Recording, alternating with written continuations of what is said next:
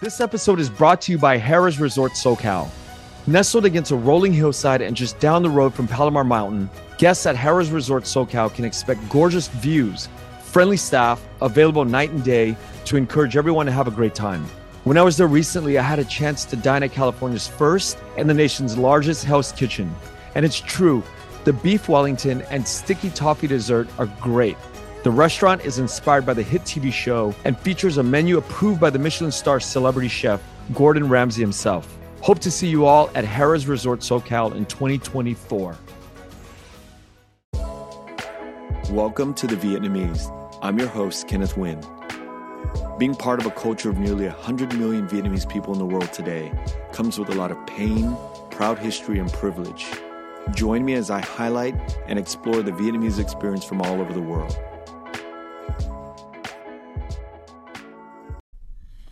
Hi, Leyna. How are you? Hi, I'm fine. How are you? Good, good. Thank you. Thank you for coming on. It's my pleasure. I love to see fellow Vietnamese doing things in the media, and podcasting is like the new thing. So this is awesome. It's new for us. It's a relatively untapped segment, and I hope more people will get into it because we need to amplify the stories. Right.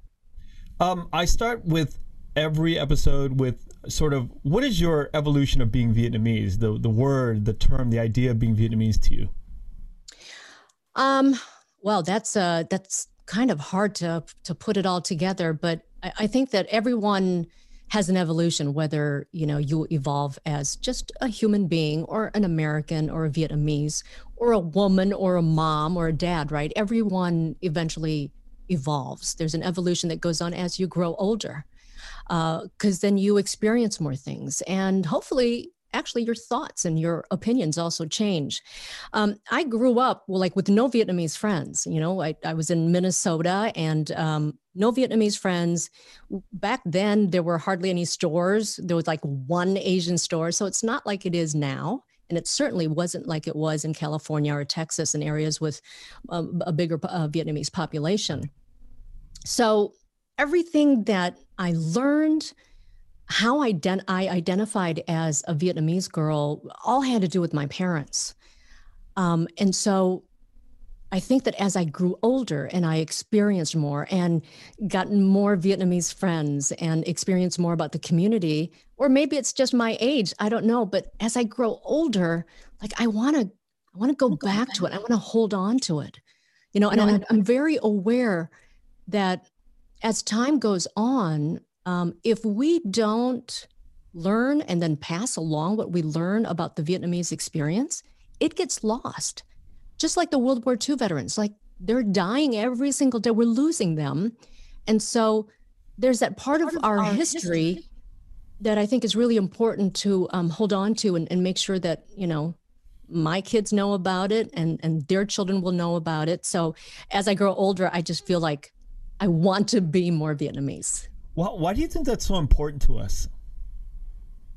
Well, it should be. I'm not sure that it's important to everybody. But, if it's not important and no one takes the charge, if you don't tell the Vietnamese story, we're going to lose it. It might be something kids read about in books, but that's a shame. It should be a culture that will continue to always exist. Now, it may not and will not actually look and sound the way it does now, just like today doesn't sound or look like it did 40 years ago. But if we don't hang on to it, if we don't pass it along, there will be no more Vietnamese, right? And I can't even think of a day that is like that. But if we don't do the things like you're doing now, there will be that day. Do you remember when you left Vietnam? I don't. I just know stories. I was 5 years old, and I don't know if it's the human brain. You hear that when you experience traumatic things that you don't really hang on to it. I only have really one vague memory. Now, we left at the end of April before the fall of Saigon, and I've heard stories. I often hear my mom and dad talking about it, and when they got together with friends talking about how they got out. I only have one vague memory, and it was being handed down to a U.S. serviceman, and it's the only real memory, a real memory that I have. And it might be why I have such a soft spot in my heart for our troops. But that's the only memory I have. Everything I know is from stories, right? Stories that I heard my parents tell. And then came the documentaries and the books and the movies. And it was always actually very upsetting for me to watch it. I don't understand why I get so emotional about it, but I do. And it's not from, even though I experienced it, I don't tie it to personal experience. Maybe what we saw on screen growing up as Americans weren't really what we felt were the essence of our own people, right? It's so skewed what's presented. Right. And the thing is, even though war stories are never happy, right? But sometimes you feel like it's missing something. Like if you just tell one part of the story, well, what about the rest of it? What about how we resettled in different countries throughout the world and became outstanding citizens that contributed to the societies that they lived in? That like sometimes if you just tell one part of the story, it can be so upsetting that's why you need to tell more stories. We need to talk about the war. We need to talk about what happened and how it ended and how people escaped. We also need to talk about where are we today? What have we been able to accomplish? So like I said, all stories are so important. There are so many Vietnamese that arrived in Paris in the 50s that I had no idea. 3 months ago, I started this podcast 3 months ago. I had no idea that there was a huge body of Vietnamese that were living in Paris. Yeah, I've heard that. And, I didn't realize this, but we have relatives on my mom's side. And she has a relative who, went to Russia back in I don't even know what year, but way back when. And it's like, you don't even think about it. Like Vietnamese living in Russia, right? What was it living for you you said Minnesota, right? What was that like growing up? Wow. Well, we were one of the first 6 Vietnamese families to resettle in Minnesota. And if you know anything about Minnesota, to go from Vietnam to Minnesota, right, is a complete culture shock. But I grew up very differently from how a lot of Vietnamese kids grew up. I had no Vietnamese friends. There were hardly any Asians in the high school that I went to. There were no schools that taught Vietnamese like there are now. Everything I learned, I was self-taught. I learned at home. Back then you couldn't even, đi mua chai nước mắm cũng không có, so it was different. But what I really appreciated about growing up in Minnesota was that they were curious about us. They wanted to know about my culture. I didn't see or experience any kind of like discrimination or racism. And I really didn't see that until I moved out here to California. So, it was different. It's probably why I speak English the way I do. People ask me all the time, did you go to special classes to learn how to speak English? Well, yeah, it's called growing up in Minnesota. I couldn't not have grown up in a more white environment. So that's how I speak the way I do. But it was different. Everything I know now, I learned as an adult. Even my Vietnamese, I love Vietnamese, love it. But I only have enough Vietnamese nếu mà nói chuyện ở nhà, nói chuyện với bạn bè is okay. But for an interview like this, I don't know some of the words. Right. So I wouldn't be able to express myself the really way I'd like to express myself, which is such a shame. I wish there were Vietnamese schools when I was a child where I was. How old were you? Because I obviously have followed you on Facebook for many years, and I see the different sort of the groups of people that you hang out with and that are very Vietnamese. When did you actually start getting into more close contact with the Vietnamese community? Well, it wasn't until after I moved to Los Angeles that I actually had, and as bad as social media can be, if it wasn't for social media, I wouldn't have most of the Vietnamese friends that I have. But I mean, I learned Vietnamese because of music. I love Vietnamese music. Even though like back in the 80s, I used to sing.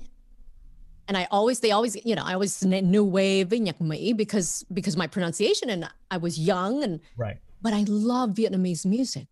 But my taste in Vietnamese music is very old school because it's the songs that I heard my mom singing, right, as I was growing up. And I would want to learn the song. So I would, chép lời, the way I think it should be written out. And my mom would correct me. And that's how I learned how to read and write Vietnamese. And then when I started traveling and touring with the band, I would meet the Vietnamese entertainers. And that's how I learned how to speak tiếng Nam. Because my family is from Quảng Trị, okay? So as I was growing up in my household, strictly is Quảng Trị accent. I don't know if you know anyone, giọng nặng dữ lắm. Nói chuyện không có ai hiểu hết trơn á. Wow. And then people would laugh at me. And I always tell my parents, and I said, you got to tell your friends not to laugh at children who are learning Vietnamese because they'll take it personally.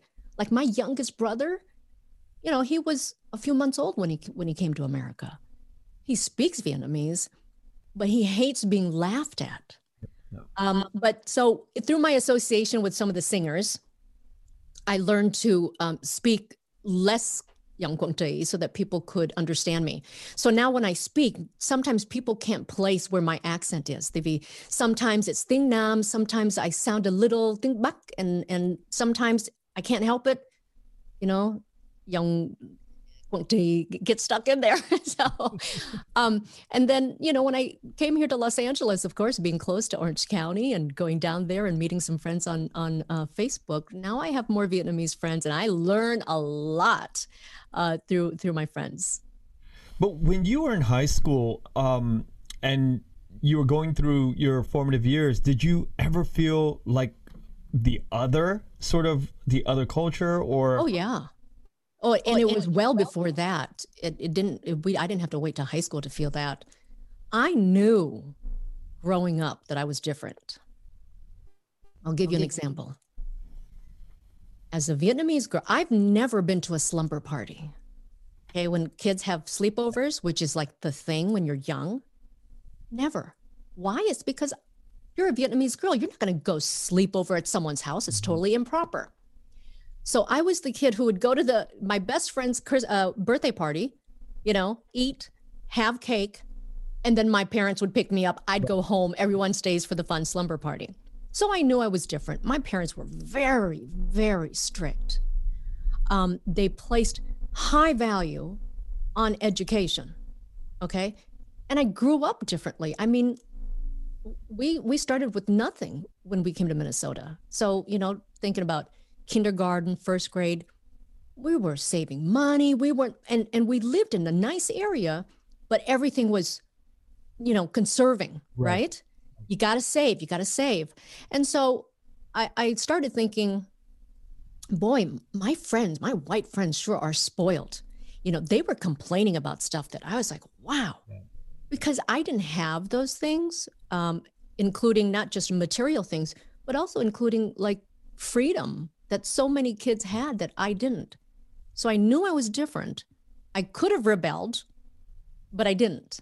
And I think it did me some good. I mean, I wouldn't change how I grew up. Although if I look back at my life now, and I'm now 51 at the time of this interview, if I look back, I wish I would have let go of some of that conservative nature. That it's okay to say yes, it's okay to go out and have fun, but in my head, it was always, would this make mom and dad proud? Would this make mom and dad happy? Am I being frivolous? Should I be worrying about this instead? So I grew up like that, and I'm still like that. But do you think that's a sort of a nurture versus nature issue? I mean, you're probably, I don't know what your other siblings are like, but maybe that was something that's inherent inside of your own personality. Or do you think your parents had something to do with that? Sort of. No, I think absolutely my parents had something to do with it. Because like now my kids are this way. Okay, so, once you're a parent, you can really more clearly see how much influence you have over another human being's life. And in shaping that person. So my kids have things that I never had when I was young. I like that because now I'm able to provide for them what I didn't have, right? So I'm happy about that. At the same time, even though sometimes I was sad, especially as a teenager, crying that I couldn't do anything, I couldn't go anywhere because my parents were so strict. But I'm that way right now with my kids, and I have to learn to pull it back and let them have a little more freedom, right? And stuff that I didn't have. But absolutely, your parents have so much influence on who you are. But what about this whole idea of like, I have kids too, and I think about this all the time. Is it a fine line where the reason why our generation is so ambitious is because of those sort of the oppressed sort of cultural norms that they put on us? And if we don't sort of do that for our children and create these sort of artificial boundaries or these artificial pressures, that the ambition is going to be lost. And I think part of our second generation sort of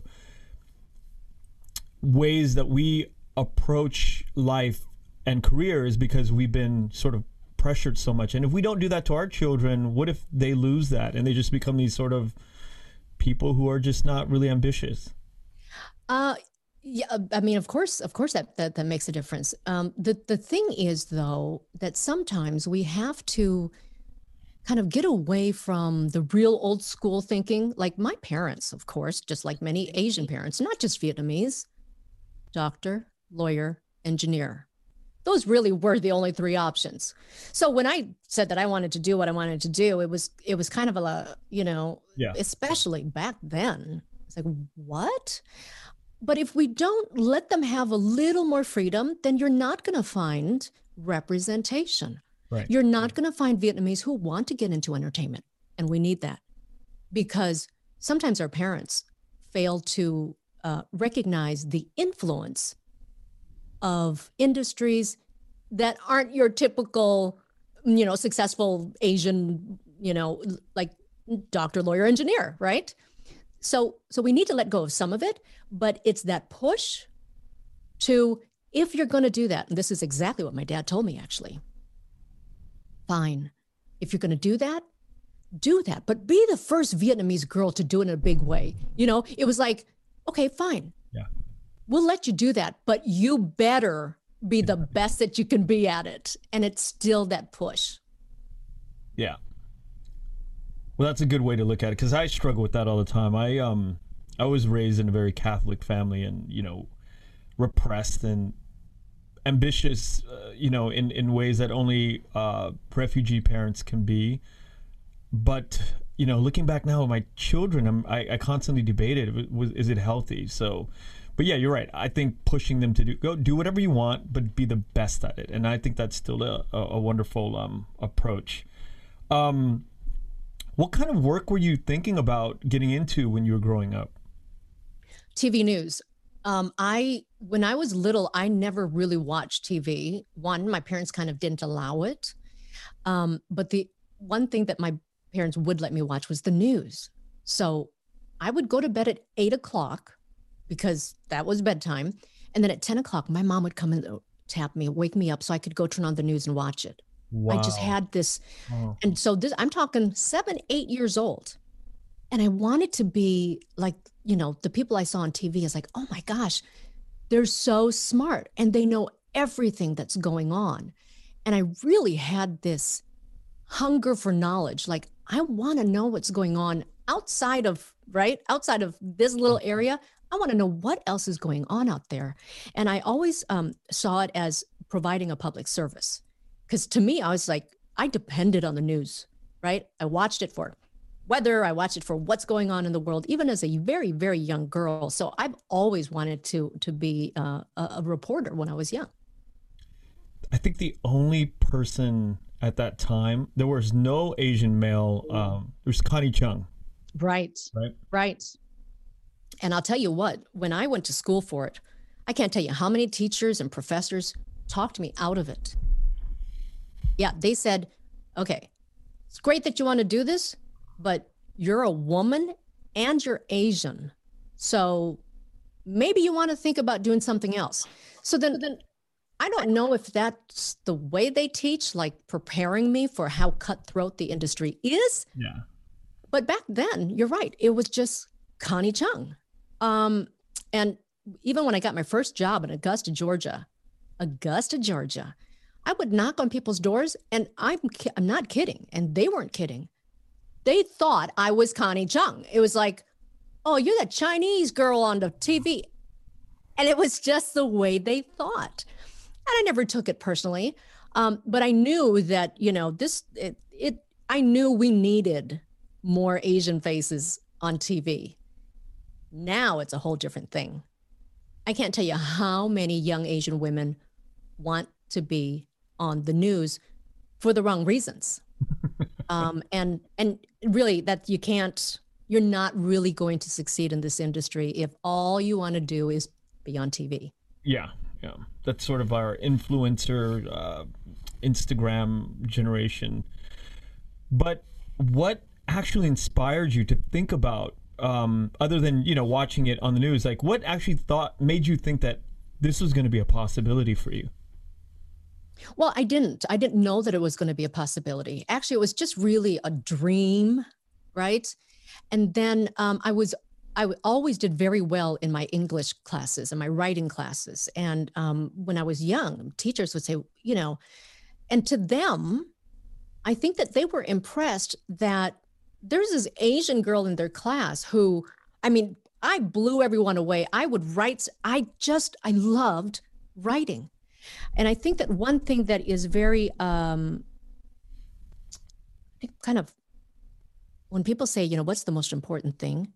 Writing to me is the most important thing. Writers in the news business are worth their weight in gold. Good writers, and you don't have to be in the news, because good writing will take you far in just about every single industry you can think of.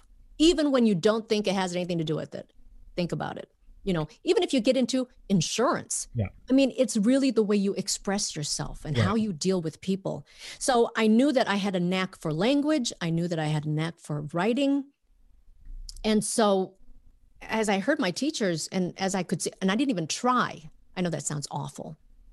Like school was such a breeze for me. Like I didn't have to study. I took tests and I was just sailing through, and I loved writing, and it was never work.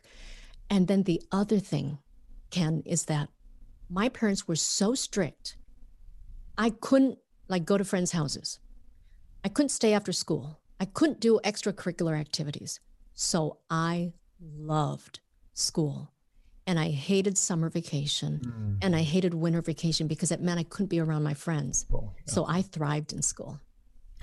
It reminds me of when I was a young person and I still the mentor still in my life. I asked him, like, what's the difference between, going to college, not going to college, and what's the different, IVs? And he said, really the major difference is in the amount of reading each institutional level requires of you, right? He broke it down. It's very simple. At Harvard, Stanford, the amount of reading and the comprehension that you have to do is like at a very high level. And it made me think about what you just said about being able to write or do English properly, or to communicate. Because at the end of the day, if you're at a higher learning institution and you're understanding what you read and you're reading a lot and you can actually process it, that's really the only thing that matters wherever you go in life, right? Absolutely. The news, the film business, whatever you do, it's just critical thinking, the ability to think about something, read it, process it, synthesize it, and then put it down on paper. Absolutely. You're right. Mm-hmm. So with that knowledge and that skill set of being doing pretty well in academics for you, when did it sort of like cross over in your mind that, okay, well, being on air, being on the screen is an important thing that you can get into? I don't know that it ever really did. Again, it was just, I so loved to watch the news, and I loved watching 60 Minutes, and I loved a lot of the investigative stuff. So I have a real old school news mentality. I always have. And in fact, part of what led to me leaving the business is that the industry has changed so much. It's not it's not what I remember it to be. It's people all say all the time, it's not what I signed up for. And indeed, that was really how I felt at the end of it. But I also have this thing where, like I was saying before, this providing a public service, like I want to help people. And if that means bringing the news to you, if that means informing you, letting you know what's going on, doing a story on consumer stuff, if it means being able to help someone in some way, that's what I wanted to do. And back then I thought that if I was able to broadcast to a lot of people and tell them a story, and again, the news industry has changed so much, and news in Los Angeles is like no other market. Again, I grew up in Minnesota, so the news was really the news back then, right?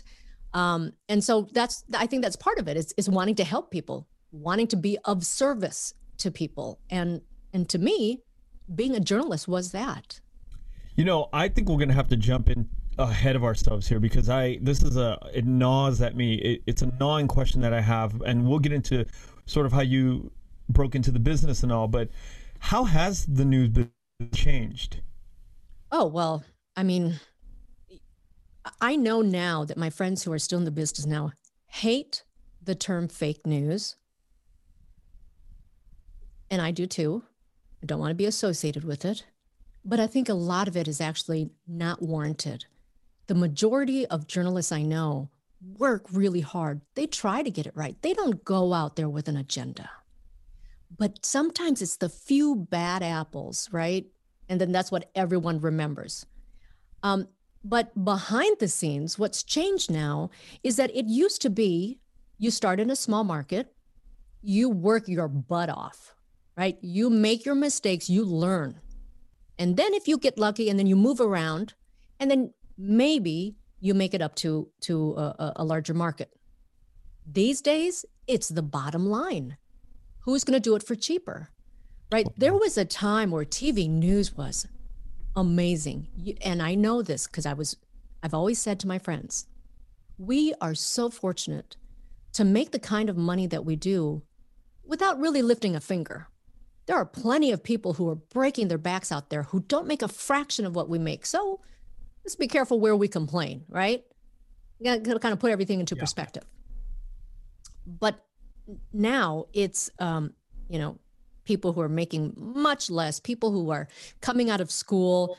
And now you can actually get a job in a top 10 market straight out of school. That was unheard of back then. So now you've got green people, right, working in larger markets, broadcasting to more people, and they don't have the experience. So they don't have the same kind of credibility, integrity, or responsibility, I think, of a seasoned journalist, right? And a lot of times you don't learn that stuff in school. You learn it through life experiences. I'm sorry. Why is that being allowed? Why are these people being plucked out of sort of obscurity and lifted into the spotlight so quickly? Well, and I think social media is a lot to blame is on social media. Like, what is the news? What is news anymore? Most of what you see these days, I mean, aside from the politics type stuff, news stations are competing with social media, right? Everyone wants to be that viral video. Everyone wants the click, right? So then now it's about, well, how many people can we just pull in?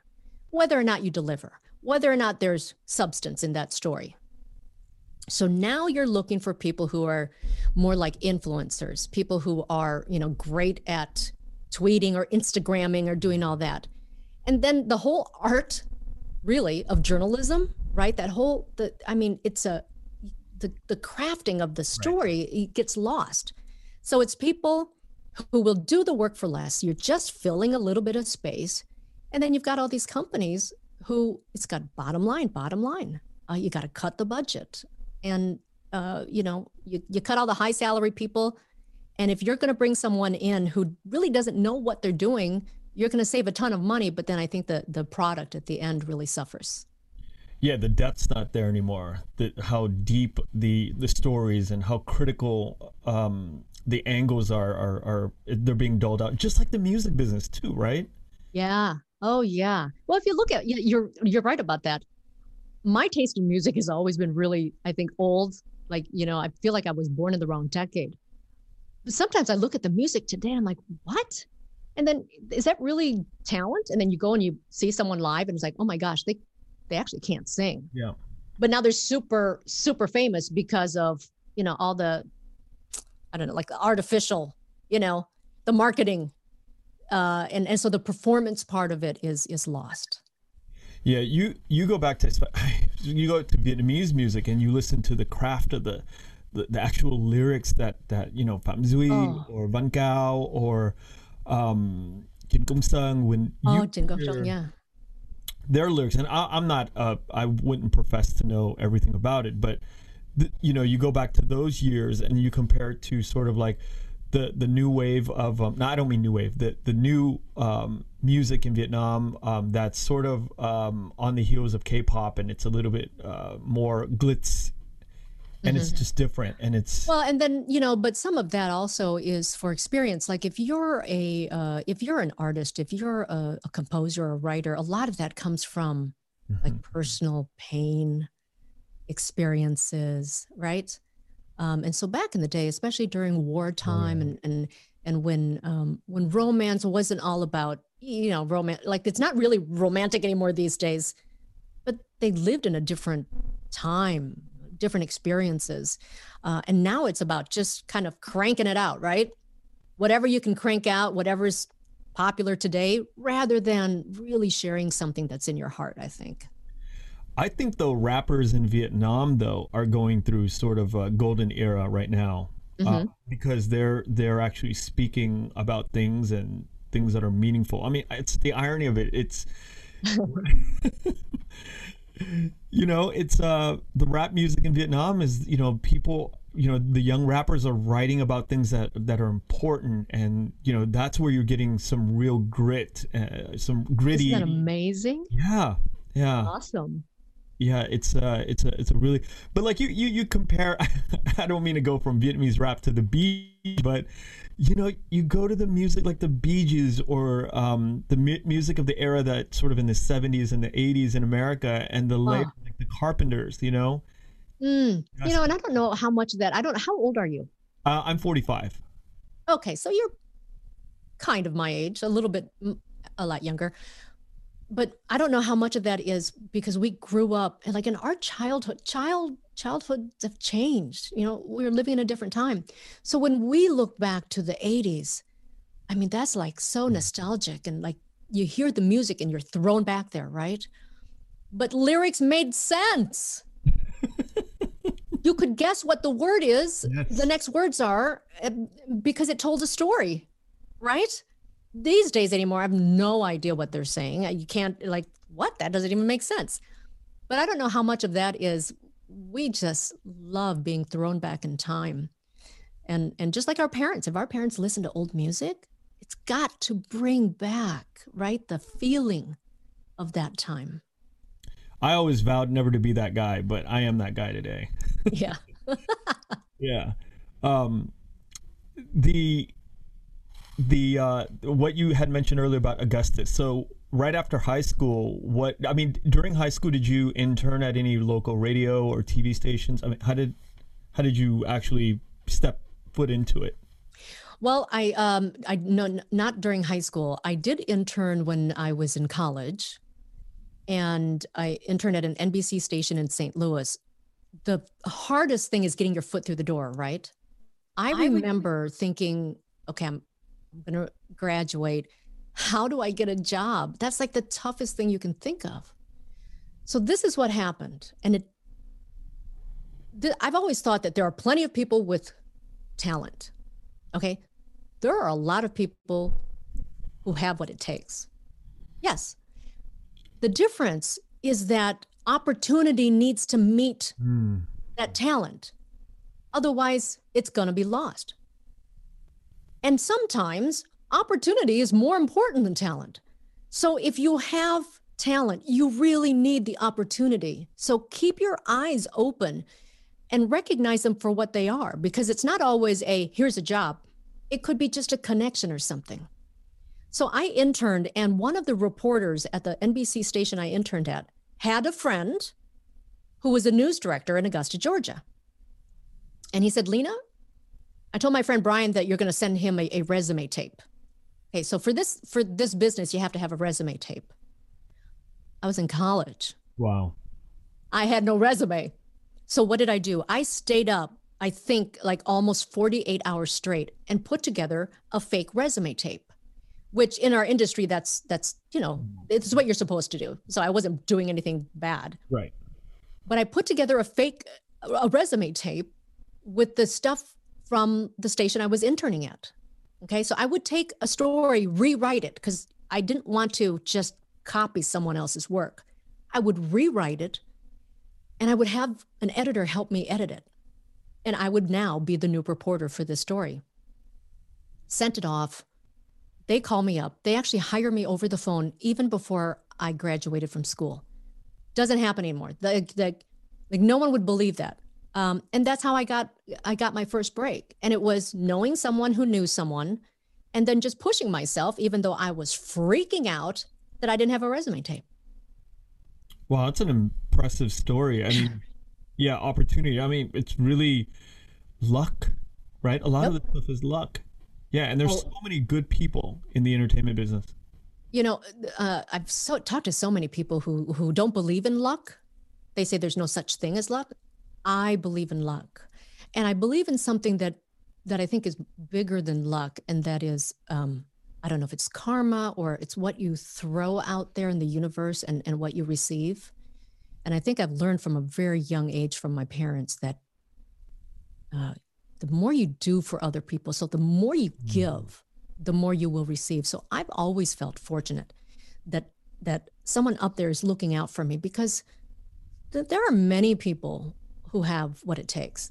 There are people who are, more beautiful. There are people who are smarter. There are people who are richer. You need that little bit of fortune to open yourself up to opportunities. And then you got to take that opportunity, right? I've learned to never say never. Like I was actually hired as a medical reporter. Hate needles, don't like nothing with medicine. But I was hired as that. 2 weeks after I was hired, the weekend anchor got sick. And I was the only one who was available. So what did they pushed me up to anchor one night, and that was it. It was stuck. Wow. So they asked me to do that. And then I've anchored ever since. And not everyone who gets into this business ends up being an anchor. So again, it was just an opportunity. And so I was fortunate. What is an anchor?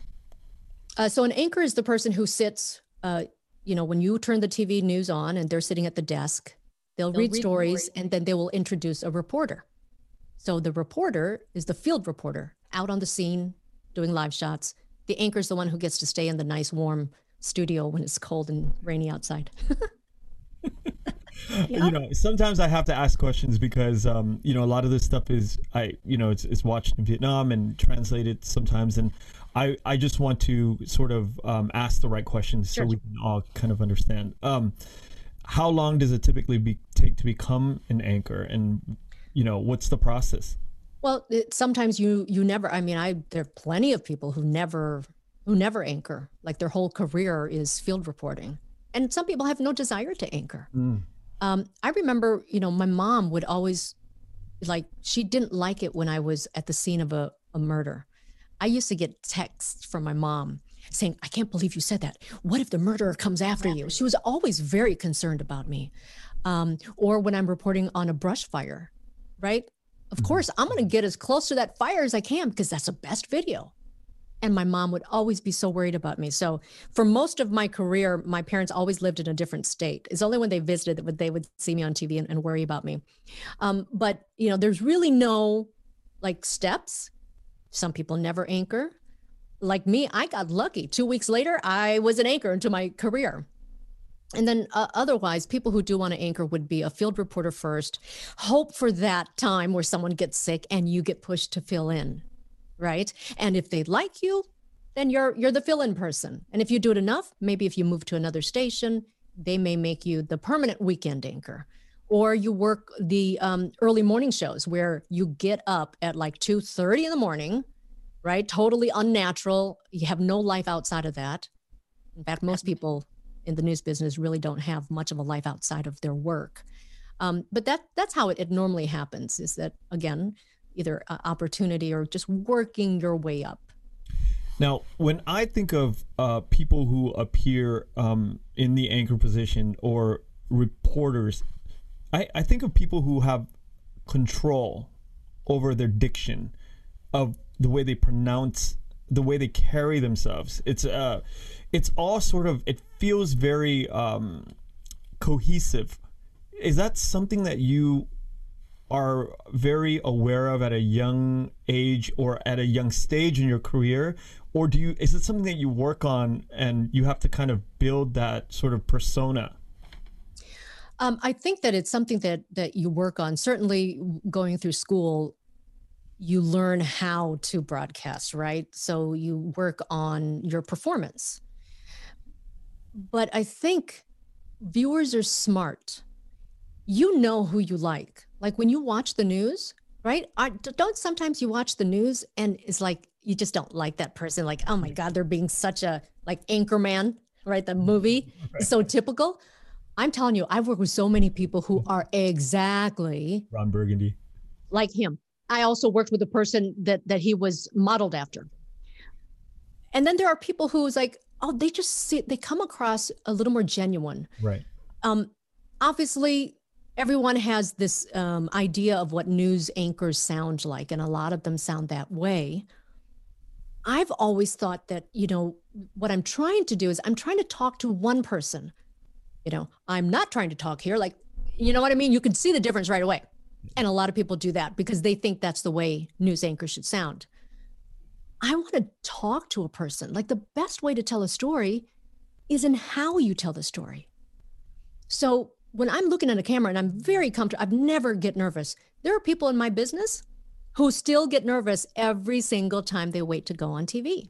It's just the way they are. But I think it's something that you develop. And I think that the best way is to just connect with one person, to act as if you're talking to one person. Now, sometimes you do have to be a little more formal, but I've always approached it that way, that, I want to be talking. I don't want to be reading. And there are a lot of people who just read the news. Yeah, but that's sort of a natural sort of disposition that you have, because I get nervous every time I turn the camera on, and I'm only here because I can't control my curiosity. I just have this immense curiosity for human beings, and especially the Vietnamese. But I think that, going back to the question that I had for you, is it's something that is natural, it seems, to certain people. It's either they have it or they don't, right? Right. But is it Right. also that you can work on? Or Yes. Oh, yes. if you can work on it, how do you work on it? Well, I've actually mentored and then helped train a lot of people, and especially young journalists who have in their mind what they think they should sound like, right? I've also, I think, done my part in trying to steer people another way, because not everybody can be on TV. Sometimes you don't have the voice, right? It's like it's going to sound horrible. It's like a lot of Vietnamese women have a very thin voice. It's very high, right? And I remember working with a person in Sacramento, and she wanted to do what I do, Vietnamese. And I worked with her, but I knew it was going to be close to impossible for her to be doing it. I don't think that she looked the part, and I don't think that she sounded the part. But she was bright, and I loved the fact that she was persistent in getting me to help her, and in a way that wasn't very pushy. And I said to her, that you could work in this industry without being in front of the camera. You're a good writer. concentrate on that. There are producers, there are writers, there are shooters and editors. There's so many people who work behind the scenes. So if you love the profession, maybe look at other things. Okay, that was, I don't know how many years ago, maybe 23 years ago, maybe.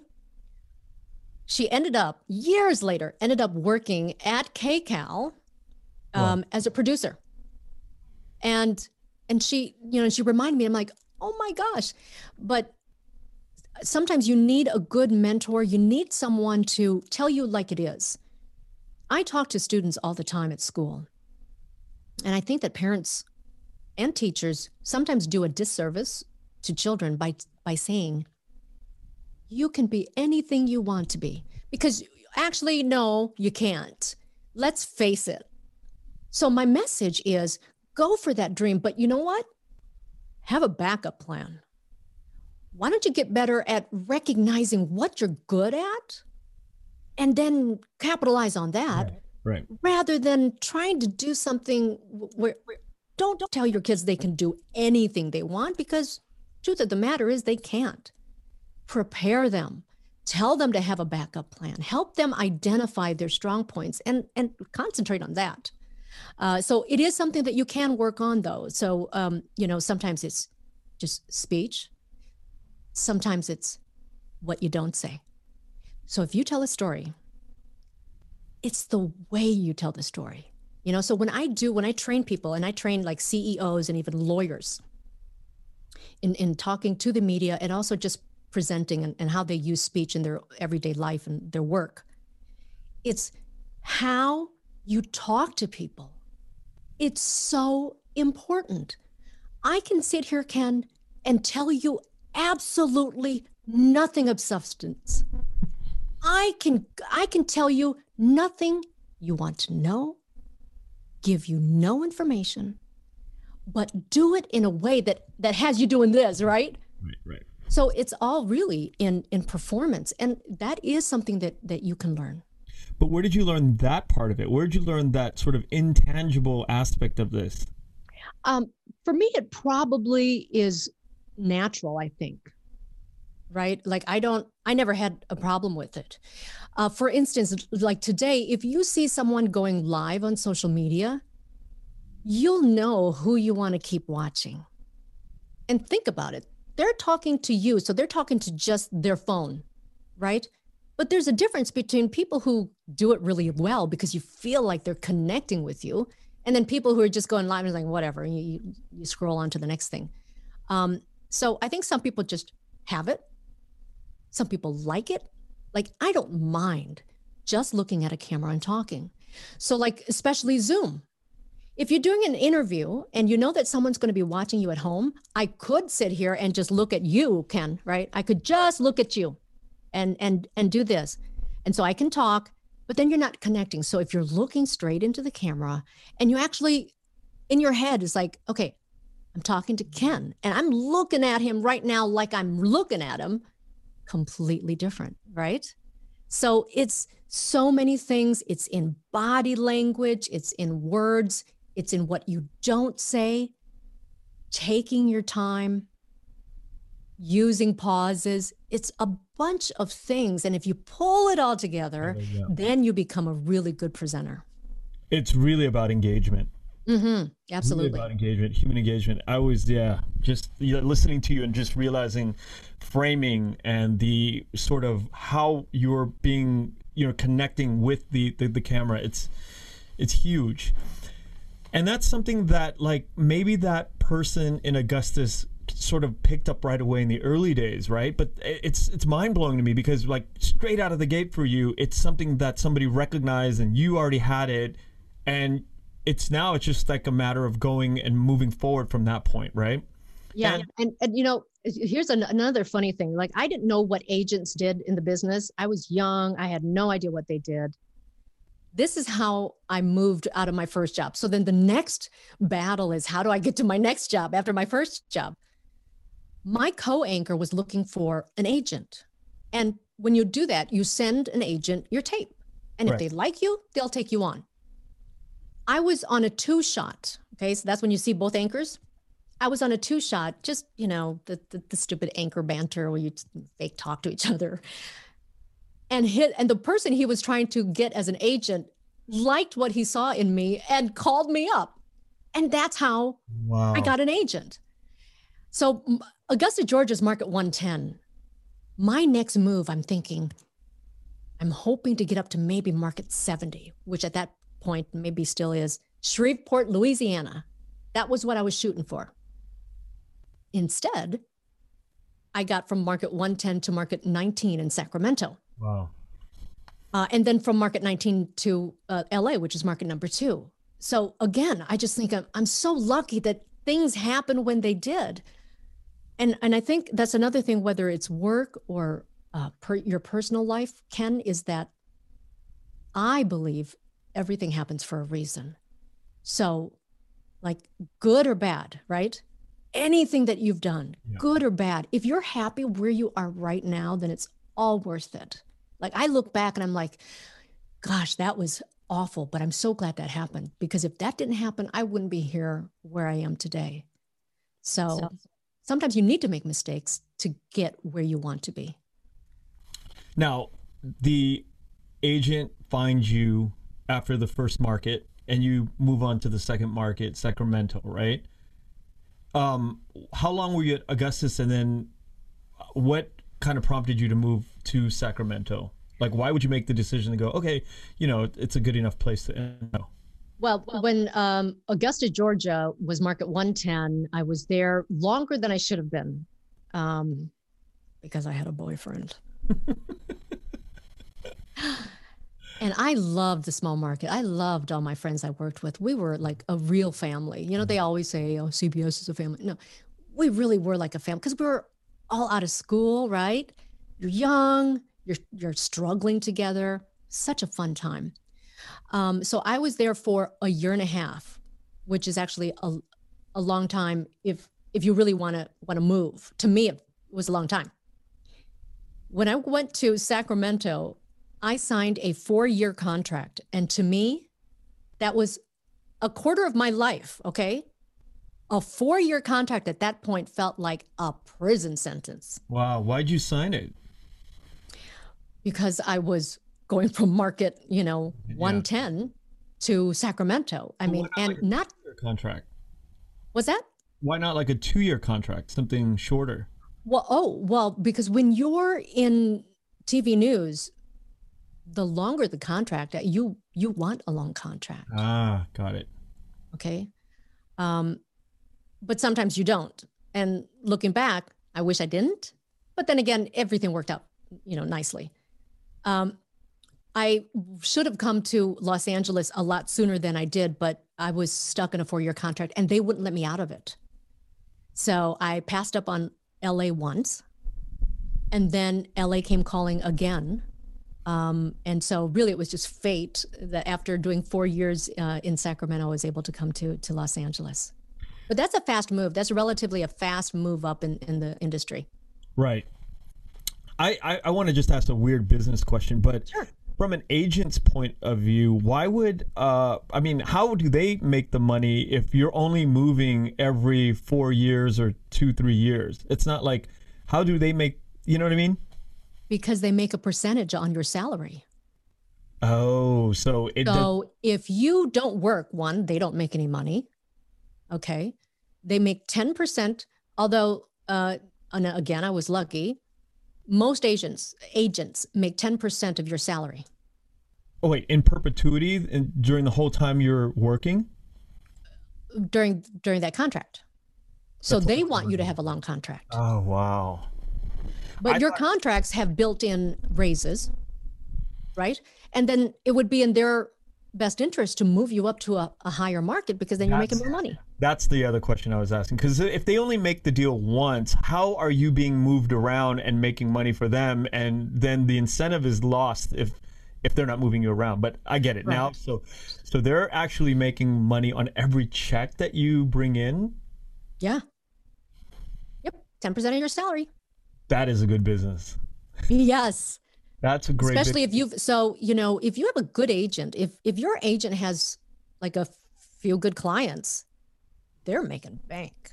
they're making real good bank because they don't have to do anything. Because after you get signed to Sacramento, that's 4 years that they don't have to do anything, right?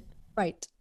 Unless you have an issue. Let's say, if you have an issue and you call up your agent. But I'm always been one of those clients where like, I didn't even know what my agent sounded like or looked like. Cause it's like, okay, you guys handle it. And that's that. And what about speaking engagements and that sort of work? Do those come through to the agent as well? No. So, and I probably missed out on a lot of things. I always volunteered my time throughout that whole. I always volunteered my time at CBS, at KCAL. Public Affairs told me that I was their most requested speaker. I, on my time off, volunteered my time, emceed events, da da da da da. And then, almost at the end of it, I found out that all of my coworkers were taking money each time they went to an event, each time they emceed. And here I am. I was just volunteering all of my time, which is fine. And I love doing it. I did it a lot. It gave me a great experience and I made great friends. But at some point in your career, you have to be paid for it. People can't expect you to just volunteer your time anymore. And that's difficult now for me to do because I was doing it for so long. Yeah, I can imagine. Through my research, I've found out that you were anchoring for 2 different TV stations. Is that right? CBS and KCAL. Like, how did you find yourself into that situation? So that's what's called a duopoly. And before, like 1999, it was illegal. Like one company couldn't own 2 TV stations in the same market. And then when they changed the rules, KCAL 9 was purchased by Viacom, which owned CBS. So we were the first duopoly. It was the weirdest thing. Like no one knew what was going on. It was actually a really scary time to be at both stations because if you're going to combine, well, we thought of it as combining 2 stations, a bunch of people are going to get fired, and a bunch of people did. They came to me and they said, "We're going to have you after, doing the show here. We're going to have you run down to CBS and anchor a show over there." And no one had heard anything because we were in 2 separate buildings. And I remember thinking, oh my God, they're going to hate me over there because I was the enemy coming in, right? Oh, wow. For the people who worked there, I was the enemy. And people did lose their jobs. And again, here's another instance where you've always heard you don't burn bridges, right? The way you treat the people you work with, also very important. And do it in a way that's respectful. I'm not saying office politics is awful. So don't be kissing ass because that can only get you so far, right? And then the person you're kissing up to, they eventually go away. And then what?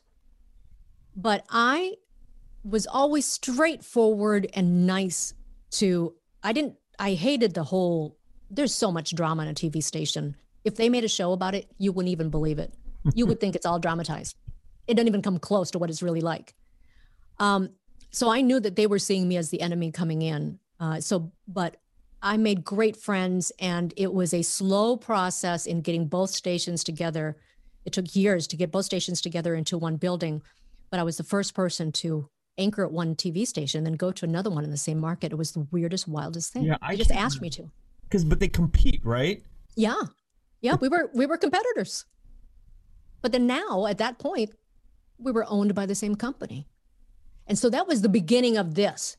That's the beginning of you now work for 2 stations, so you've got like a lot more shows to do. And what did if you don't mind me asking, did the pay sort of increase, or is it the same hours that you put in?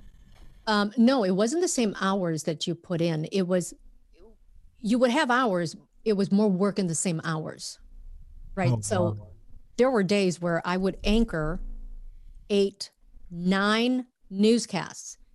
When back in the old day, you have some people who only do 2 newscasts. So that's how much more the workload got. And that's where you have to have a good agent who, the next time your window comes up, the next time your contract comes up, will ask and get you more money. But did you ever bring the same stories or the same preparation from one station over to the other? Sort of just verbatim pick up and then bring the other? Would you do? A lot of the reporters did that a lot. And then, we went through stages where reporters had to learn how to make it a little bit different, right, for the other station. And then it wasn't either, we no longer looked at it as the other station. Then it was just another time slot, another newscast, right? And then they would keep the anchors separate so that you still had two identities and just share reporters. And then it was, we're just gonna throw it all together. Reporters, anchors, whatever, producers, everyone was working for both stations. Okay, and that leads me to my next question about identity, station identity. It just felt to me, especially after the last 4 years of the previous administration, that station identity, like a CNN or a Fox, in maybe 10 years ago, it was beginning to feel like there were teams, right? There was like, you played for this team, you played for that team politically, and they would, have these identities. But is that something that, being part of the news industry, do you feel like that's evolved over the years, or has it always been that way, but it was just more nuanced and more subtle sort of in the early days of you getting into the business? Well, everything has changed. So let's say if you're talking about competition, right? Sometimes when people work for a TV station, you feel a loyalty to that network, right? And some people always stay with that network. But the reality is you go where the work is. I went from CBS to NBC, to an independent, then to CBS again. The whole thing with like CNN versus Fox, if you look at it, you probably could see some of the same nuances back in the day, right? But not the way you see it today. Like now, suddenly, especially in the last 5 years, maybe, like TV stations are okay putting opinion out there. Like when was that ever okay? Yeah. That's how the industry has changed. I hate it. And I've become, through the 2 decades that I was in the business, it's like, my job is not to have an opinion. That actually is my job, is not to have an opinion. I can't tell you how many people want to tie me down to an opinion, and they get mad if I don't tell them. But that's always been a professional and now a personal policy, that no one knows how I think politically. Now, I argue with a bunch of people, mostly on how they presented themselves on both sides. Right. Like no, even my close friends don't know how I voted. That's the way I prefer it. And that's the way the news should be. But it's not. And no, it's not. You know why it's not? The reason why it's not, and it's the same thing with social media, is because they found an audience for it. They found an appetite for it. As much as we hate it, there is an appetite for being really right or really left. And so if there's an appetite, they're going to feed it. So Who do you blame? You actually blame the public, because if you guys wouldn't watch, they'd have to go to something else. Well, do you blame the public, or do you blame what I would call, right now, I just thought of it, polarity algorithm? Oh, right. Now you're talking smart stuff. No, I mean, if you think about it, with the advent of computers, with the advent of software, we are now understanding polarity sells. Polarity moves the needle.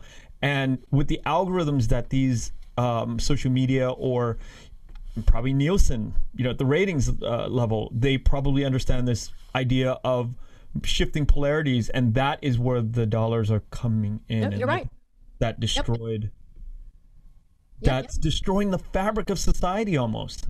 You're absolutely right.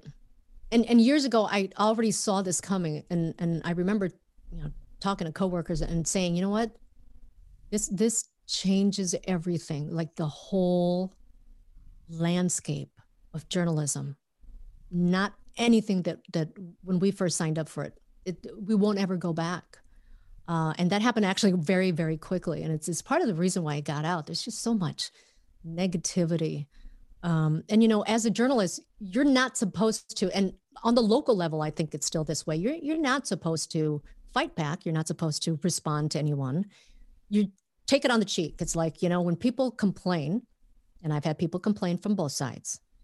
When I called President Obama Mr. Obama, I got so much stuff from people. It's like, you're not showing him any respect. Call him president. You have a problem with the black president? And then when I called President Trump Mr. Trump, I would get so many emails and tweets and stuff from, Trump supporters who said, what, he's not your president? Why don't you refer to him as, and it all came down just to AP style. Wow. He's the only person we call Mr. We don't call anyone else Mr. The president actually has that we reserve for the president. It's actually a show of respect. It's not so ironic. Right. And the wonderful thing, of course, now I just screenshot everything and I just bring it all up. I'm like, hey, that's the way we do it.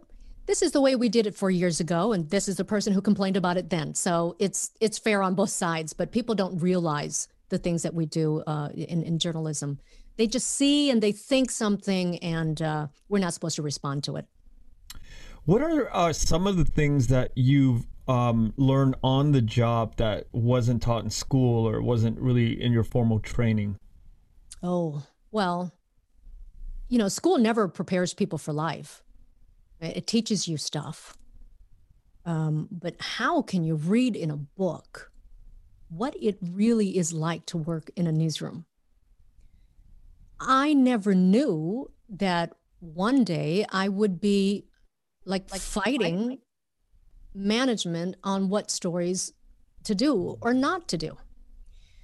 When I was hired in Los Angeles, at that point, I was the youngest person on air that they'd ever hired. And when I got the job, one, I was happy. Two, I was nervous. I'm like, now what? What have I gotten myself into? Am I really ready for this? And then I came to Los Angeles and I thought the news here was atrocious. One of my first stories was George Michael, right, caught masturbating in a bathroom. It was the lead story. And I'm like, what? But that's Los Angeles news. Just awful. But they don't prepare you for these battles that you have to pick and choose. One of the first specials that they wanted me to do was an expose on Asian sex slaves. Wow. And I fought it and I fought it and I fought it. And I ended up not having to do it because I was really, I'm like, you want this to be my introduction to the community? That's awful. And then, we were the Lakers station. So each time there was a Lakers game, the news would be just smut. It was all about ratings. It wasn't news. They'd send me to a strip club. They sent me to Vegas all the time. And I used to fight it. They don't teach you that in school. And at one point, I got the reputation for being difficult because I was questioning them. Sometimes they just want you to just go out and do the story. And I was told, they hire you to do a job and your job is to deliver. But a good journalist won't just shut up and do what they're told. You're not just gonna shut up and read the script. You have to know when to push back. You have to know when to challenge it. Because although we're supposed to be objective, there are writers who aren't objective. There are producers and news directors who aren't always objective. So it's your job to question it. And they don't teach you that. Ton of office politics. Awful. That you can only learn from life experience. And it can be really challenging. So you either sell out and just say, you know what, I'm just going to give them what they want. Or you learn to kind of make a spot for yourself where you're comfortable fighting back. You're comfortable saying no to your boss. Now, looking back on it all, do you think about the battles that you fought and think that was worth it? Or do you look back and you're like, oh, what was I even thinking? And, I should have just let it go because it was just too much. It was so taxing mentally and psychologically for you that you should have just given in. Where do you find yourself on that scale? I can say this because I am where I am now. because I'm so content and happy right now. And when people say happy, I'm not sure that everyone has a different, right, a different definition of what happy is.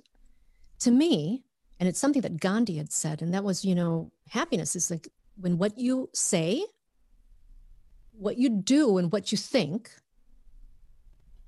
are all in sync. So how many of us say and think one thing, but we're kind of forced to do something else, right? And so now I'm at a place where I really feel happy. And so, yes, every single one of those battles was worth it.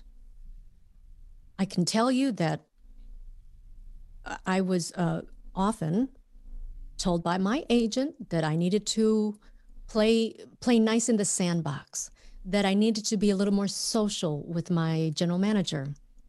That and I'm maybe that's part of the Vietnamese thing growing up. Like I wanted to call him Mr. and then his last name, right? I have I think, healthy respect for authority. Right. And I was asked to go out. I was asked to go have drinks and tequila shots and do all that. And I wouldn't do it. But the girl who did go from being a freelance reporter to full-time anchor to, you know what I mean? So I do think that I was held back in my career. Eventually I got there. Eventually I got the primetime anchor spot. And I did it through hard work and merit. Like, it's not that I went out for drinks with him. And that happens a lot in this business. So it was tough to be true to yourself and know that, okay, well, you're not going to get promoted. For 13 years straight, I worked every single holiday and weekend.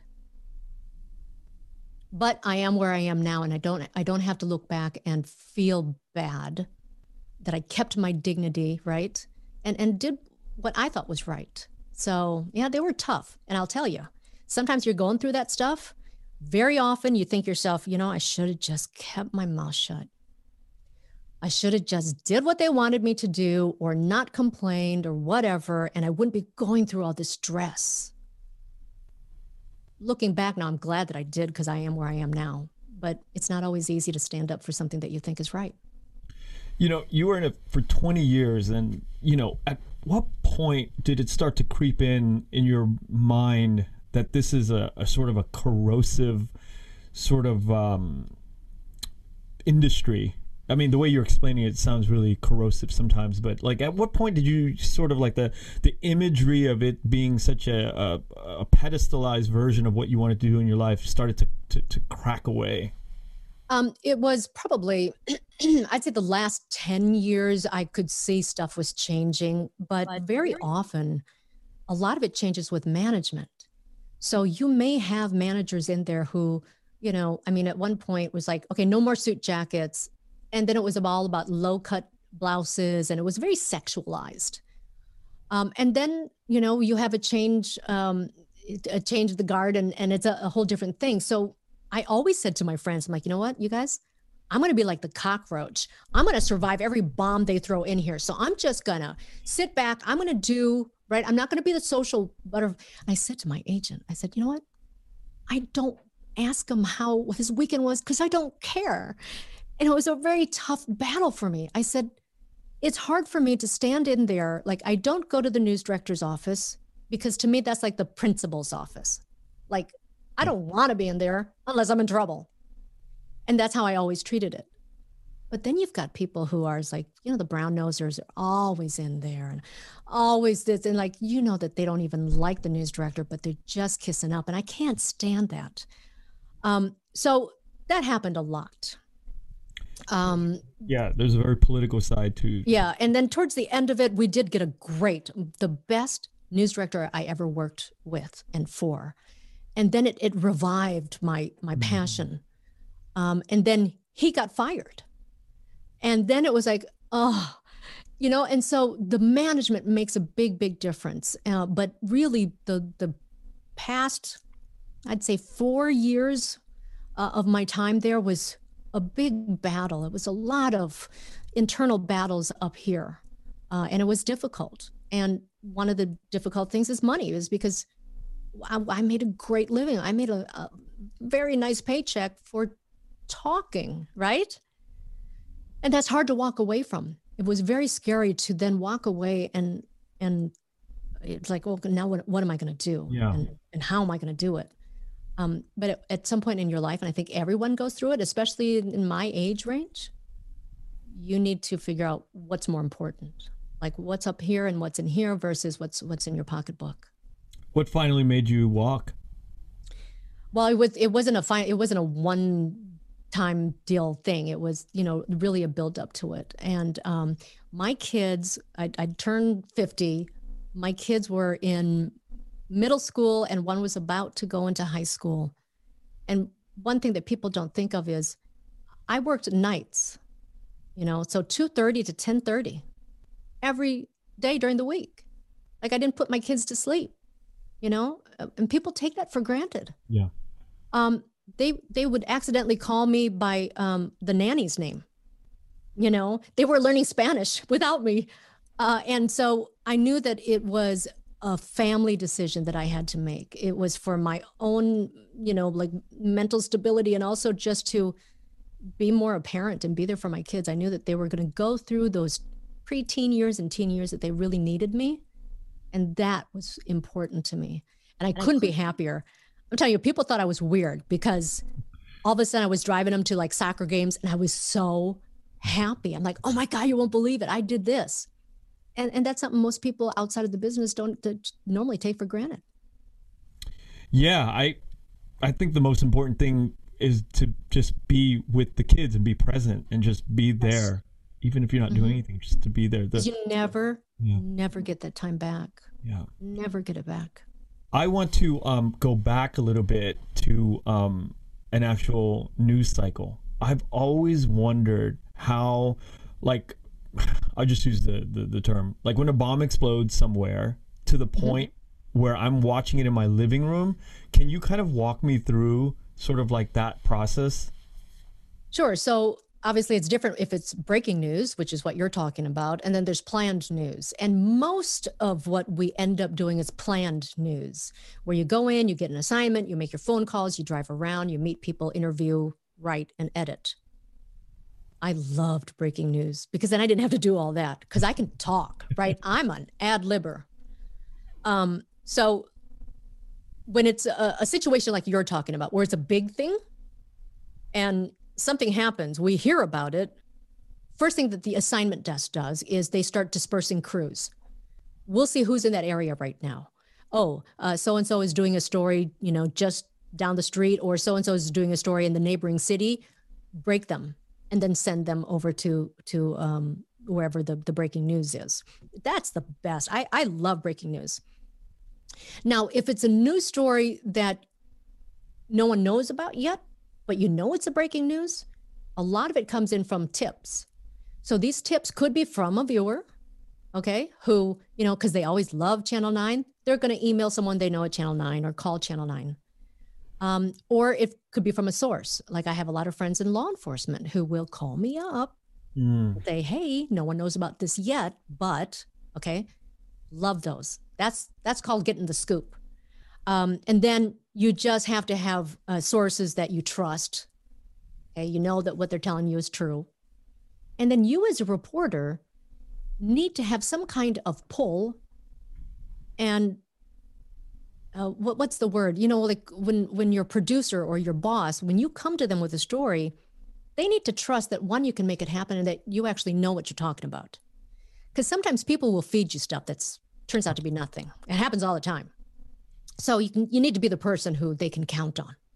And then you just start making calls and you run out the door. And the one thing that you want is to be the first on the scene and the first to go live.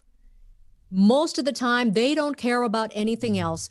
You set up, put your mast up, get a live shot out so that they can come to you. Very often, you have no details. None. Wow. Most of the details is from back at the station. They will call the cops. They will call the spokesman and get the real information.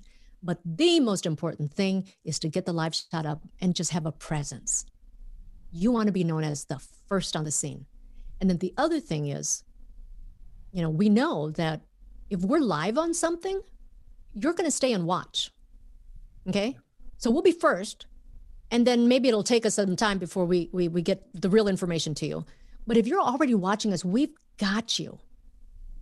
You're not going to switch over to someone else unless we take a break. That's why you will see wall-to-wall coverage. Right. We will not take a stupid commercial break, because the moment we do, what do? You switch channels.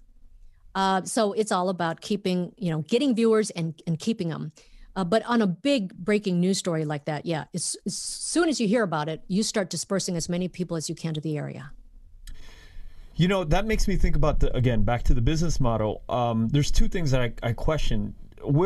If things are breaking all the time, where do you find, a commercial advertisement to, isn't that sort of an antithesis of sort of making money? Because as a news station, you rely on, ad revenue and getting in there to kind of put commercial breaks in. But if you're breaking there, you could be hours wall to wall and not, make money. So how does that? Well, but this is what you're doing, is you're building your reputation and you're keeping up the reputation. So first of all, like, what's happening, like if there's breaking news during sweeps period, ratings period, oh my gosh, that's like a gold mine, right? Because you want the numbers, you want people to watch. All the other times really don't matter. That's why there's sweeps periods, right? There's a February, May, a little bit of July, November's huge book in November. Even though they say they're not doing that anymore, they still are. But that's how you measure with the Nielsen's ratings. That's how you're able to go to advertisers and say, look at our numbers. We beat Channel 7. Right. More people watch us. And then that's how you make your ad revenue. It really doesn't matter on a day-to-day basis. Got it. I would love to spend a lot more time on the news business, but I know that podcast is sort of something I want to know about, because you are in that space and you've been in that space for quite some time now. I kind of watched your evolution, because I remember when you're like, something big's happening, you were going to announce, and then it was a podcast, but then it sort of like evolved or morphed into what you have today, or is it two different things that I'm curious to hear your evolution in, right after the news,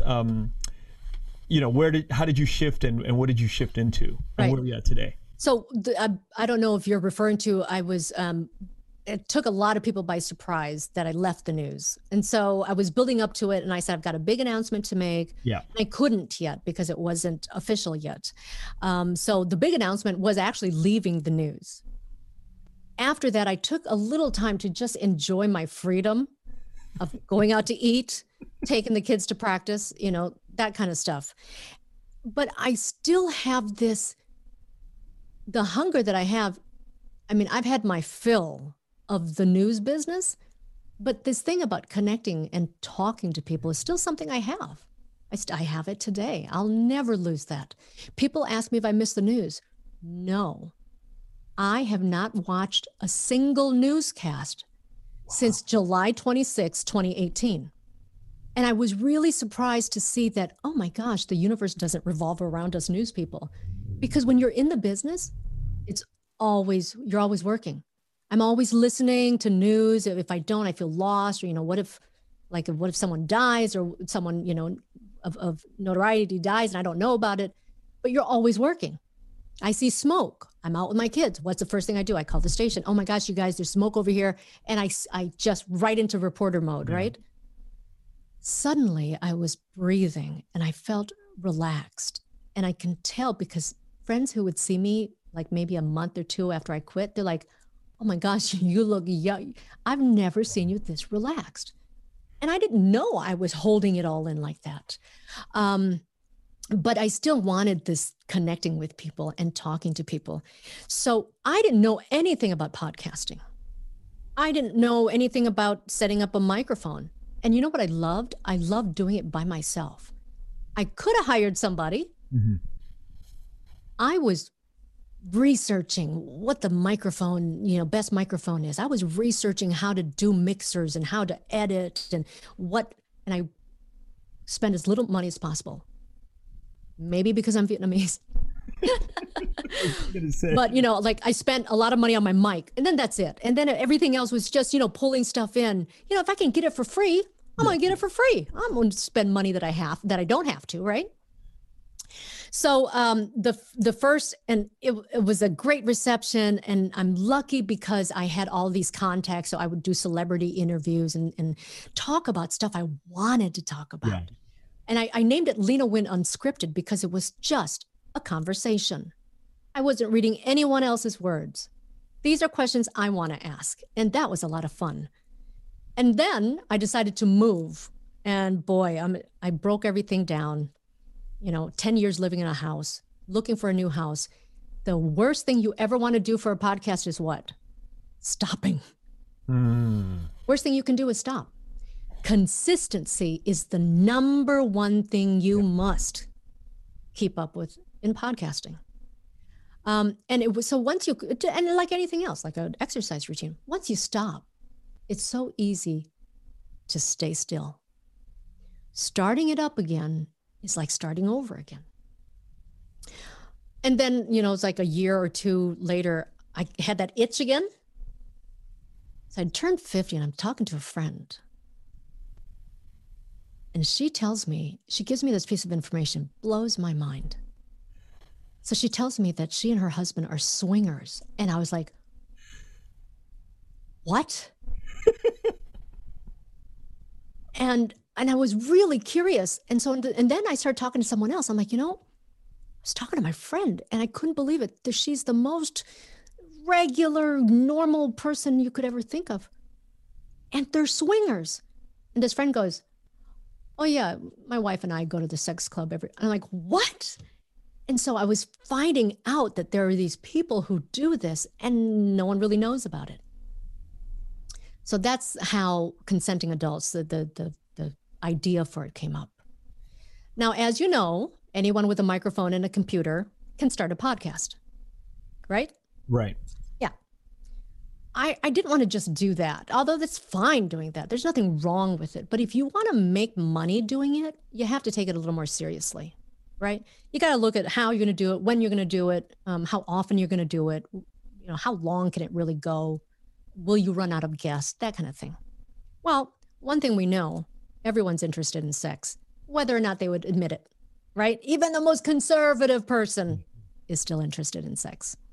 So I think the subject matter can pique a lot of interest. My problem was, how do I do it and make money? Again, here comes the contacts part. So I have a lot of contacts in the industry, but they're all TV people. One of my contacts has a friend in the radio industry. He, at one point, was involved with Cumulus One, Westwood One, Cumulus Radio. Remember the Dr. Drew show? I do. Is it called the Dr. Drew show? Loveline. Okay. To me, my dream job would be to work in radio, not, you know, I don't have to worry about makeup. Sit there and talk about something interesting. Mm-hmm. So I pitched it and I really just went for it. I'm like, one, I'm either going to offend him or he's going to think, okay, this is interesting. And thank goodness he's like, tell me more. He flew out from Atlanta to meet with me. Great lunch. And then it was, right? He didn't even realize how fast I could move. I got a trademark and I started interviewing and making episodes. I had 20 episodes in the can before I even launched. Wow. Because I didn't want to get behind. And they love it. It is the outside of Nat Geo. So they have a podcasting network. I signed a contract with them. Outside of Nat Geo, who, of course, they're huge, right? Mine is then the second podcast that they have. We grew so fast. We grew even faster than their American Idol Memories podcast. So what does that tell you? It tells you a lot of people are going to listen if you're talking about sex. Now, I really was concerned.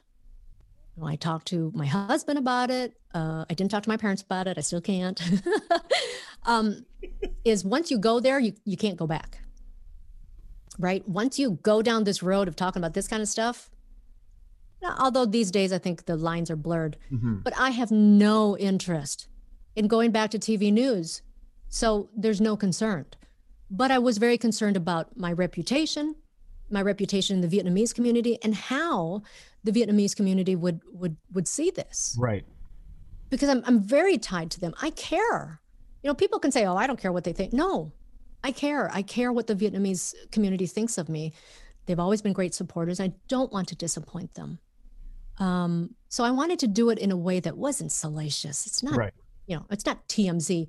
It's a lot of information. It's for adults only, but it's in a way that's just curious conversation and getting to know what people are doing behind closed. These are teachers, doctors, lawyers, cops. And I'm so happy that they trust me enough to share their stories. And I'm so happy people are listening. I mean, we're growing very fast. I'm really happy about it.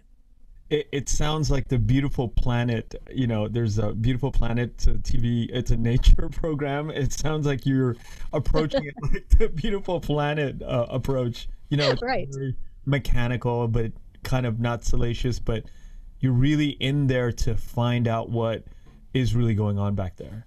Well, and the thing is, I mean, I have a curiosity about everything, and that's what makes you a good interviewer, right? Like, if you don't care, you're not going to ask the right questions. So I care. I want to know, like, but how do you do that? Or why? Why would you want to see your wife with someone else? I really am curious. I am so curious and ask such good questions. People ask me all the time, are you in the lifestyle, Leyna? And they'll ask me like 5 times. Can I answer this real quick? Yeah. I think it would be very difficult to have interesting questions if you were in fact in the lifestyle. Right. Because you have to have a curiosity, and you have to like really wonder something to ask the questions that the people at home are wondering. Right? Absolutely. So like if I was going to interview a journalist, I know it all already. I may not ask the right questions that you at home want to know. So I ask those questions, and I'm not shy about asking questions. And people think I must be in the lifestyle because I ask such great questions. It's actually just the other way around. It's like, no, I know nothing. And that's why I ask these questions. And I know that because I don't know much about Vietnamese people.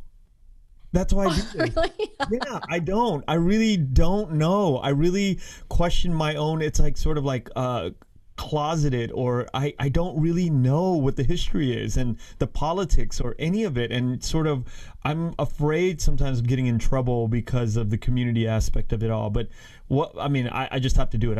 I just have to get more. So I understand where you're coming from. It's like, it's only curious if you're not participating in it.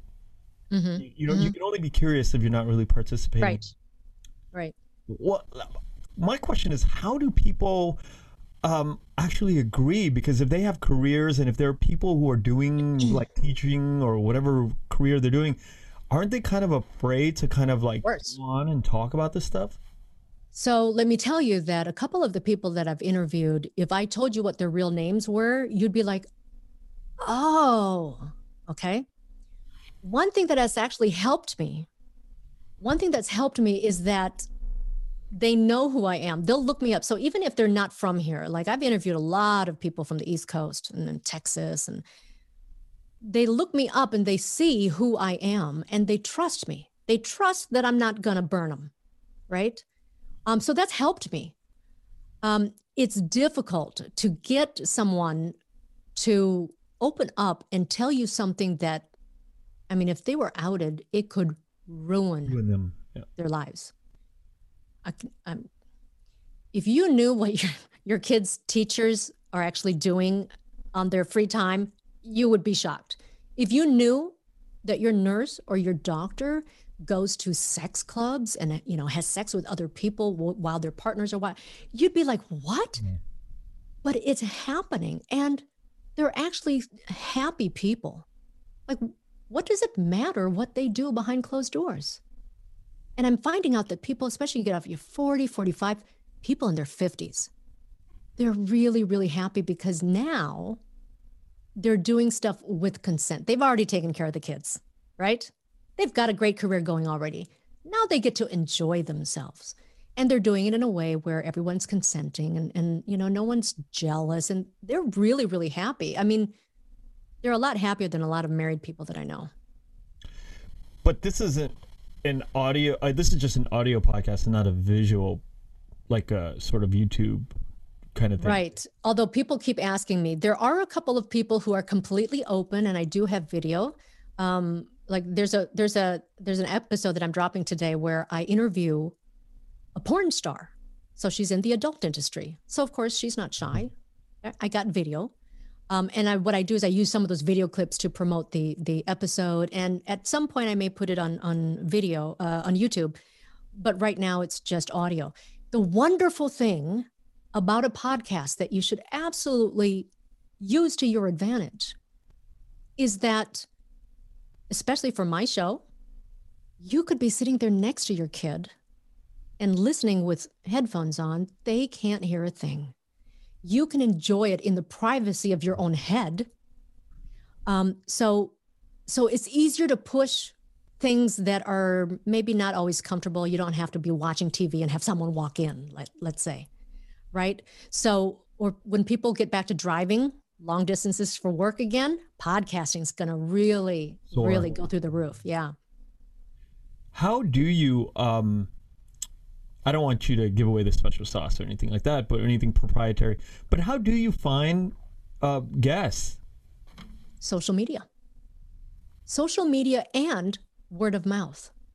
So let's say I talk to you, you have a great experience. Like they all thank me afterward, which is like, I'm thanking them. It's like, oh my gosh, thank you so much for sharing your story. Because without it, I wouldn't have anything, right? Yeah. But they're thanking me for giving them a platform and making them feel comfortable, letting them share their story. So when I interview someone and they feel great afterward, right? There's always something, like if you live a secret life, if you've got a secret, there's just something about being able to share it. And if you're able to share it without getting in trouble, awesome, right? So when they feel good, they're going to tell their friends, their other friends in the lifestyle.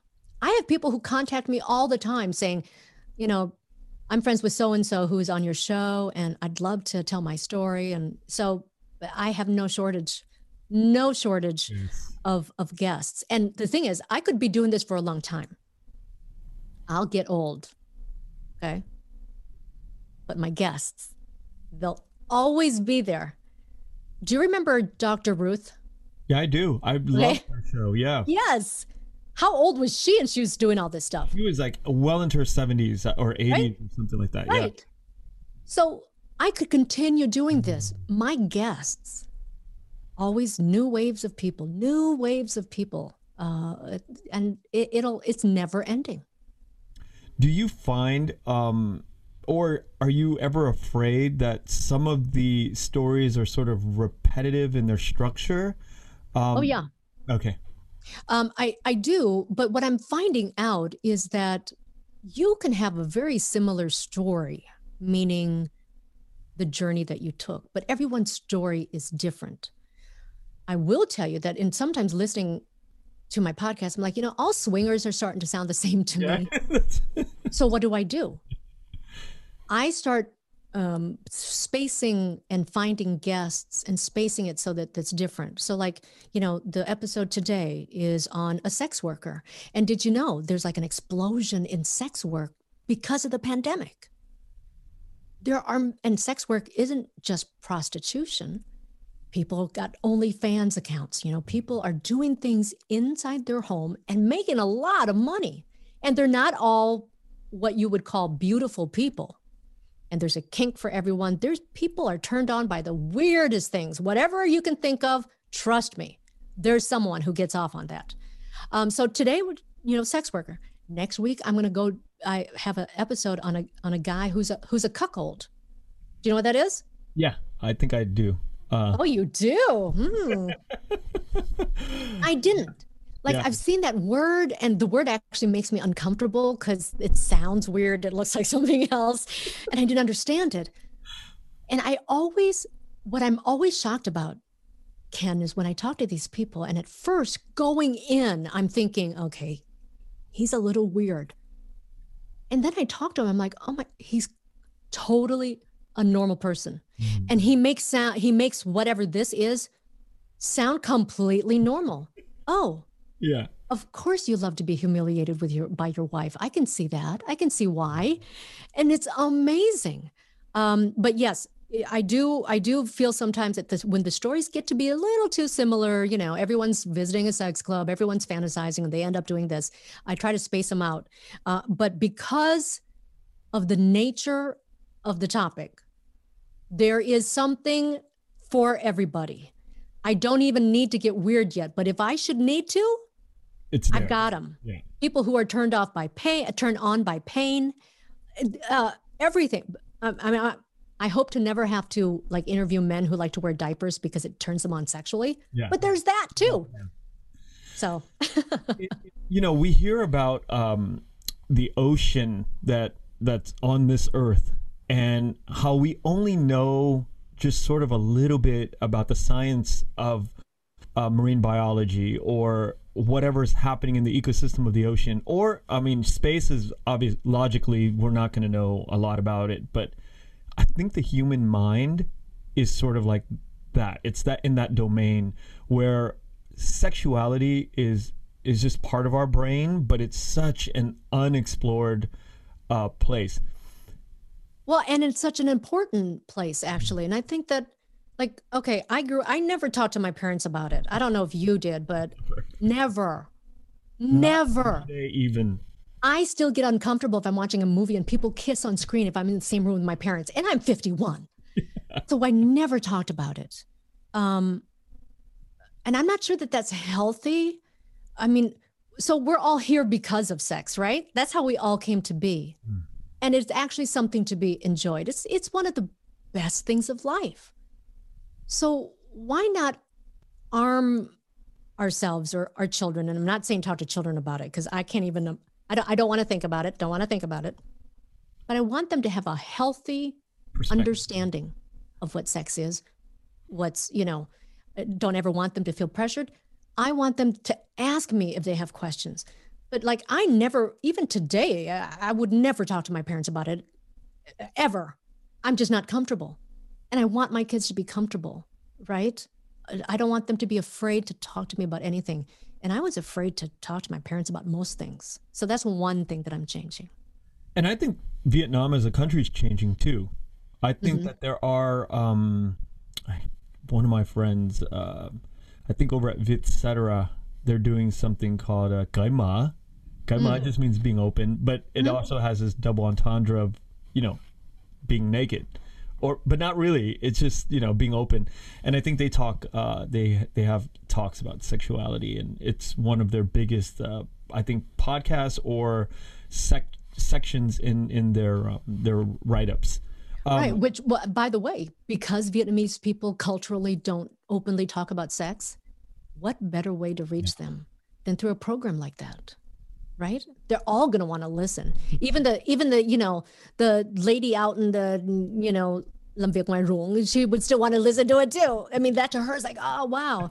So what a platform. I think that's great. And we shouldn't be so ashamed. And it's so male driven, like Vietnamese women aren't supposed to be that interested in sex. It's not proper. That's so wrong. Why deny Vietnamese women such an important and pleasurable part of life? I think that eventually, if you took a year to really get comfortable with your Vietnamese, you don't really have to be armed with so much vocabulary to do consenting adults in the Vietnamese language. No, I don't, I don't know, because I don't know the terms and I don't know how to. How many terms are there? There's 100 maybe that you can learn, I know, but Vietnamese is so one meaning can have 20 words that say the same thing, you've probably seen, have you seen that thing on social media about the word Vietnamese, the word chết? No, I haven't. Okay, so chết is chết, nhưng mà qua đời cũng là chết. Right. Mất cũng là chết. And so there's so many words, and it depending on the context and who you're talking to and how you want it to come across, which is why I love Vietnamese. Right. But oh my gosh, if I can't talk about business speaking Vietnamese, you think I can talk about sex in Vietnamese? Well, if you think about it, every sector only has a certain amount of vocabulary, right? And you're just repeating the vocabulary. Let's just say there's 100 words that you kind of need to know. And then if you kind of like, now you know how to use them, you're just, every story is different, but you're using this sort of the same vocabulary to, and I say this because I would love to hear this program in Vietnamese. In Vietnamese. Oh my God, can you imagine? Well, wait a second. Your Vietnamese is very good. I've seen your shows. I'm so impressed that as young as you are, you've got such a command of the language. So then now let me ask you, if I was to say turned on in Vietnamese, how would I say that? That's a good question. You put Đó, thấy chưa? I only know the bad ways to say it, and that's not good. Like, I know how to say horny in Vietnamese on the street, but I don't know the science. Wait, just tell me the letter that it starts with. N. Okay, I know that one word too, but I can't say it. Yeah. Right, but is there a polite way to say that? There is. There's a polite for every slang word. There's always a scientific or a formal way of expressing. Okay, because I don't know if there's a formal way. Nhưng mà nếu mà bóng gió, okay, if you speak that way, right? Yes. Maybe you can do it.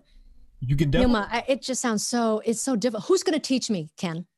I think, oh my God, Leyna, I think there's plenty of people that you know in this community that can teach you that. I think there's a lot of people. You just need to train yourself for about 6 months and you will nail it. I don't know. So let me tell you this, like a lot of the Vietnamese that I know, I learned from traveling with singers. 85% of it I never use because I can't. I can't. I've heard singers say stuff that shock me. To me, it's so vulgar. Yeah. And I just can't do it. Nhưng mà bây giờ kiếm ai giờ? No, but wouldn't it be... Do Nam Lộc. So I say, Nam Lộc, can you teach me how to talk about sex in Vietnamese? Absolutely. And here's the beauty of what I think that I'm doing, and not to my horn. The discovery process is actually the beauty of it, because I'll ask my guests all the time, dạ thưa bác, giải thích cho con nghe tiếng Việt cái câu đó như thế nào được không? In the discovery that we're discovering it, people are also discovering it too. And then because they're hearing maybe like a Vietnamese person who speaks it as their first language, they're hearing it being perceived from an American angle for the first time. There's a lot of interesting and perspective of that's happening in that way. They're like, whoa, I didn't put it that way. The other problem is, though, the Vietnamese people don't want to share this stuff. And they don't have the same kind of trust that you will protect and keep them anonymous. I think you'd be surprised, just like you're surprised. I don't know. I will tell you, I did have a Vietnamese person reach out to me on Twitter. And they're swingers. And they said there are a lot of wife swapping in the Vietnamese community. I've heard about it before. I know that a lot of like people who are more well off, we're talking about doctors mostly, who take part in this kind of activity. I bet you none of them will talk to me because they're in the shadows. They've got their own little, circle. They're not willing to talk about it. So in actuality, người Việt mình không có cởi mở when it comes to this stuff like other people are. Không, nhưng mà chưa cởi mở chứ không phải là chưa. Không, bây giờ thì không. Nhưng mà it'll happen. To look at it positively, chưa. Yeah. And then being a part of that early wave of somebody who brings this unique topic. You know what I've just, about a year ago, there was an acquaintance on Facebook that I saw. She went into Hanoi, somewhere in the countryside, close to Hanoi. There is a nudist colony up there. Yeah. I Really? was blown away. Yeah, she took pictures from afar, so she didn't really show, but you could see men were naked, and it was Wow. mind blowing. So that's happening. I mean, there weren't like five of them. There were like a lot of them, 20, 30 of these men or women walking around. That's awesome. Blown away. Oh, that's so cool. Yeah. Yeah. So I think Man, it's I wish I just more okay, I'm going to talk to Annam Lau. I also learned so much from him. If it wasn't for my music, working for Asia and working especially him, I've learned so much Vietnamese from him. I don't know how he's going to think if I call him up and say, "Let's talk about sex, baby. Let's do it in Vietnamese." After we stop recording, I will talk to you more about certain people that we know mutually that can probably point you in the right direction. Okay. And do you really think that the Vietnamese audience is ready to embrace that? Here's the way I look at this. 95 million people in Vietnam. You only need a fraction of them. You only need 1% of 1% to make a ding in whatever you're doing. Think about that. And then a lot of people used to question me about like this podcast, like 2, 3, 4 hours. Like, who's listening to this? Oh, well, I've studied the history of like where this format has been in America, and I know the trajectory of where it's going. Again, it goes back to that out of 94 million people there, maybe 2, 3 million diaspora. You only need 1% of 1%. Okay. Yeah. I guess we need to talk off camera. Yeah. Leyna, I want to thank you so much for taking a leap of faith and, speaking with me today. I really enjoyed it and learned a lot as usual with somebody who has so much experience about the work that they do. Well, thank you. And I do want to let your audience know that people ask to interview me all the time. And even though I do it for a living, I hate being interviewed.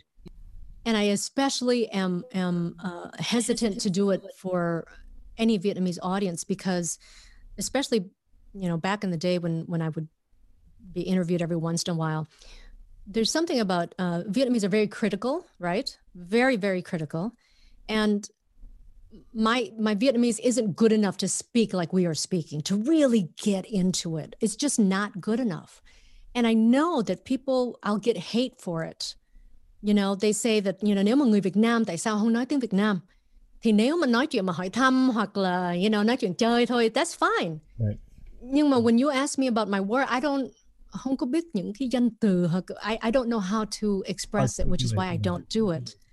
So I wish I did, and I hope that more and more people will listen and maybe not laugh and not be so critical, right? Like my youngest brother, if people didn't laugh at him so much, maybe he would have learned a little more Vietnamese. But now, if you try to teach him, he's like, no.